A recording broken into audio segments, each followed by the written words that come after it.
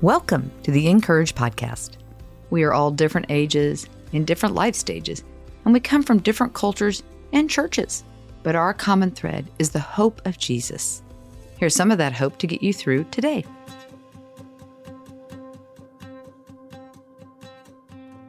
Today's article is written by Kayla Craig and is titled Finding Pockets of Joy When Life is Overwhelming. As a parent to a child with significant disabilities, my brain is constantly calculating outcomes. Do we have her feeding tube supplies packed?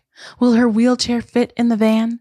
Is her speech device charged? Caregiving takes many forms. Maybe you work in healthcare or you spend your days pouring into others in the classroom. A few of my friends are navigating unexpected paths of caring for sick or aging parents. And still, others wake in the middle of the night with bottles and burp rags.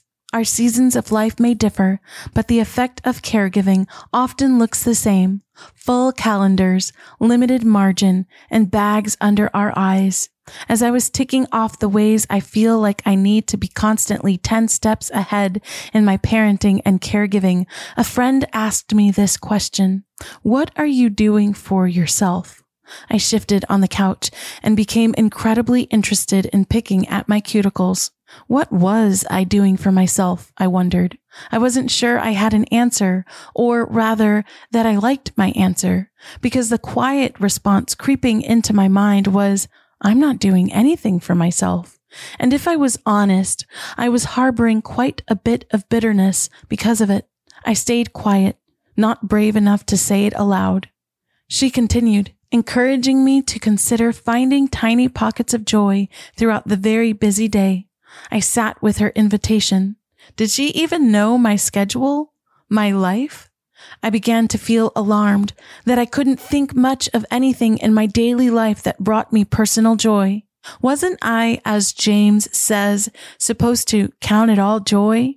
My schedule is full of work deadlines and caregiving expectations.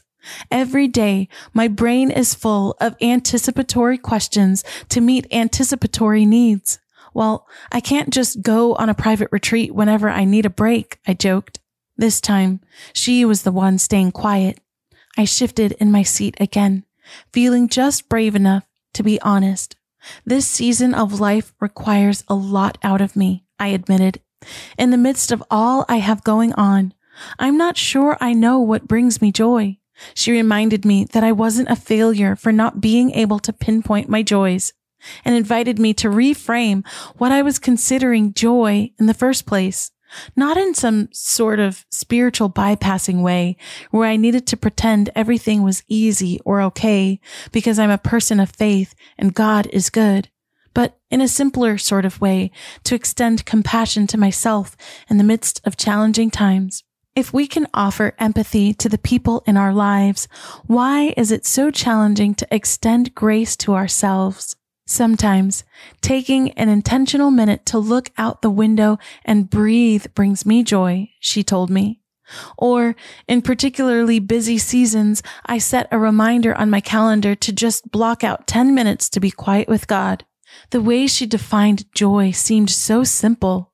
When we're in the depths of caring for others, it's easy to feel like incorporating joy in our days for ourselves is a step too far.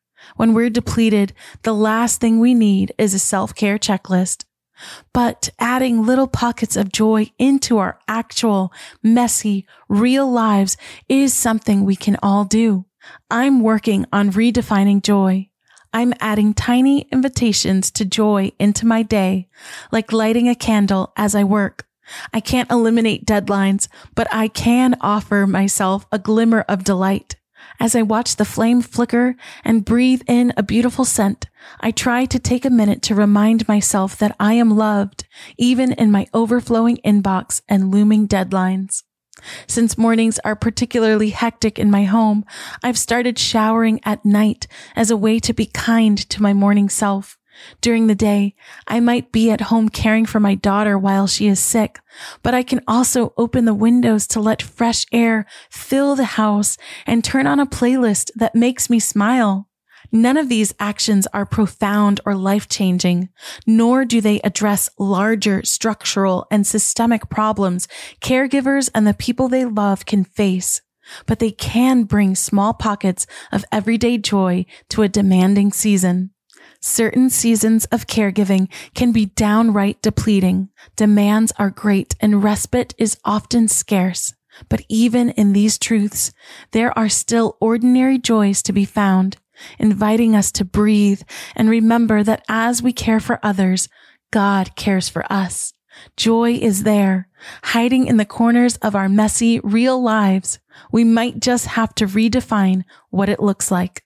If you're in a demanding season of caregiving, either in a personal or professional setting, consider what tiny parts of your day provide glimpses of joy just for you. You're worth it. A blessing for caregivers. As you pour into others, may the God of all things replenish your spirit. May you find tiny pockets of joy in the bursting seams of your real life. When you are weary, may God grant you rest. When you are stretched too thin, may God bring you peace. And when your spirit is overwhelmed, may God offer you pockets of joy. To read more from our writers, visit encourage.me. Make sure to subscribe to the podcast so you don't miss a single episode, and find us everywhere on social @Encourage. Stay organized and inspired every day of the year with an Encourage 18-month planner from Dayspring. Full of scripture to encourage you each and every day, this planner also includes monthly devotions from your favorite Encourage writers. Pick up the brand new Encourage planner at dayspring.com. The Encourage podcast is narrated by Rachel Marie Kong and brought to you by Dayspring. For over 50 years, Dayspring has created quality cards, books, and gifts that help you live your faith. Find out more at dayspring.com.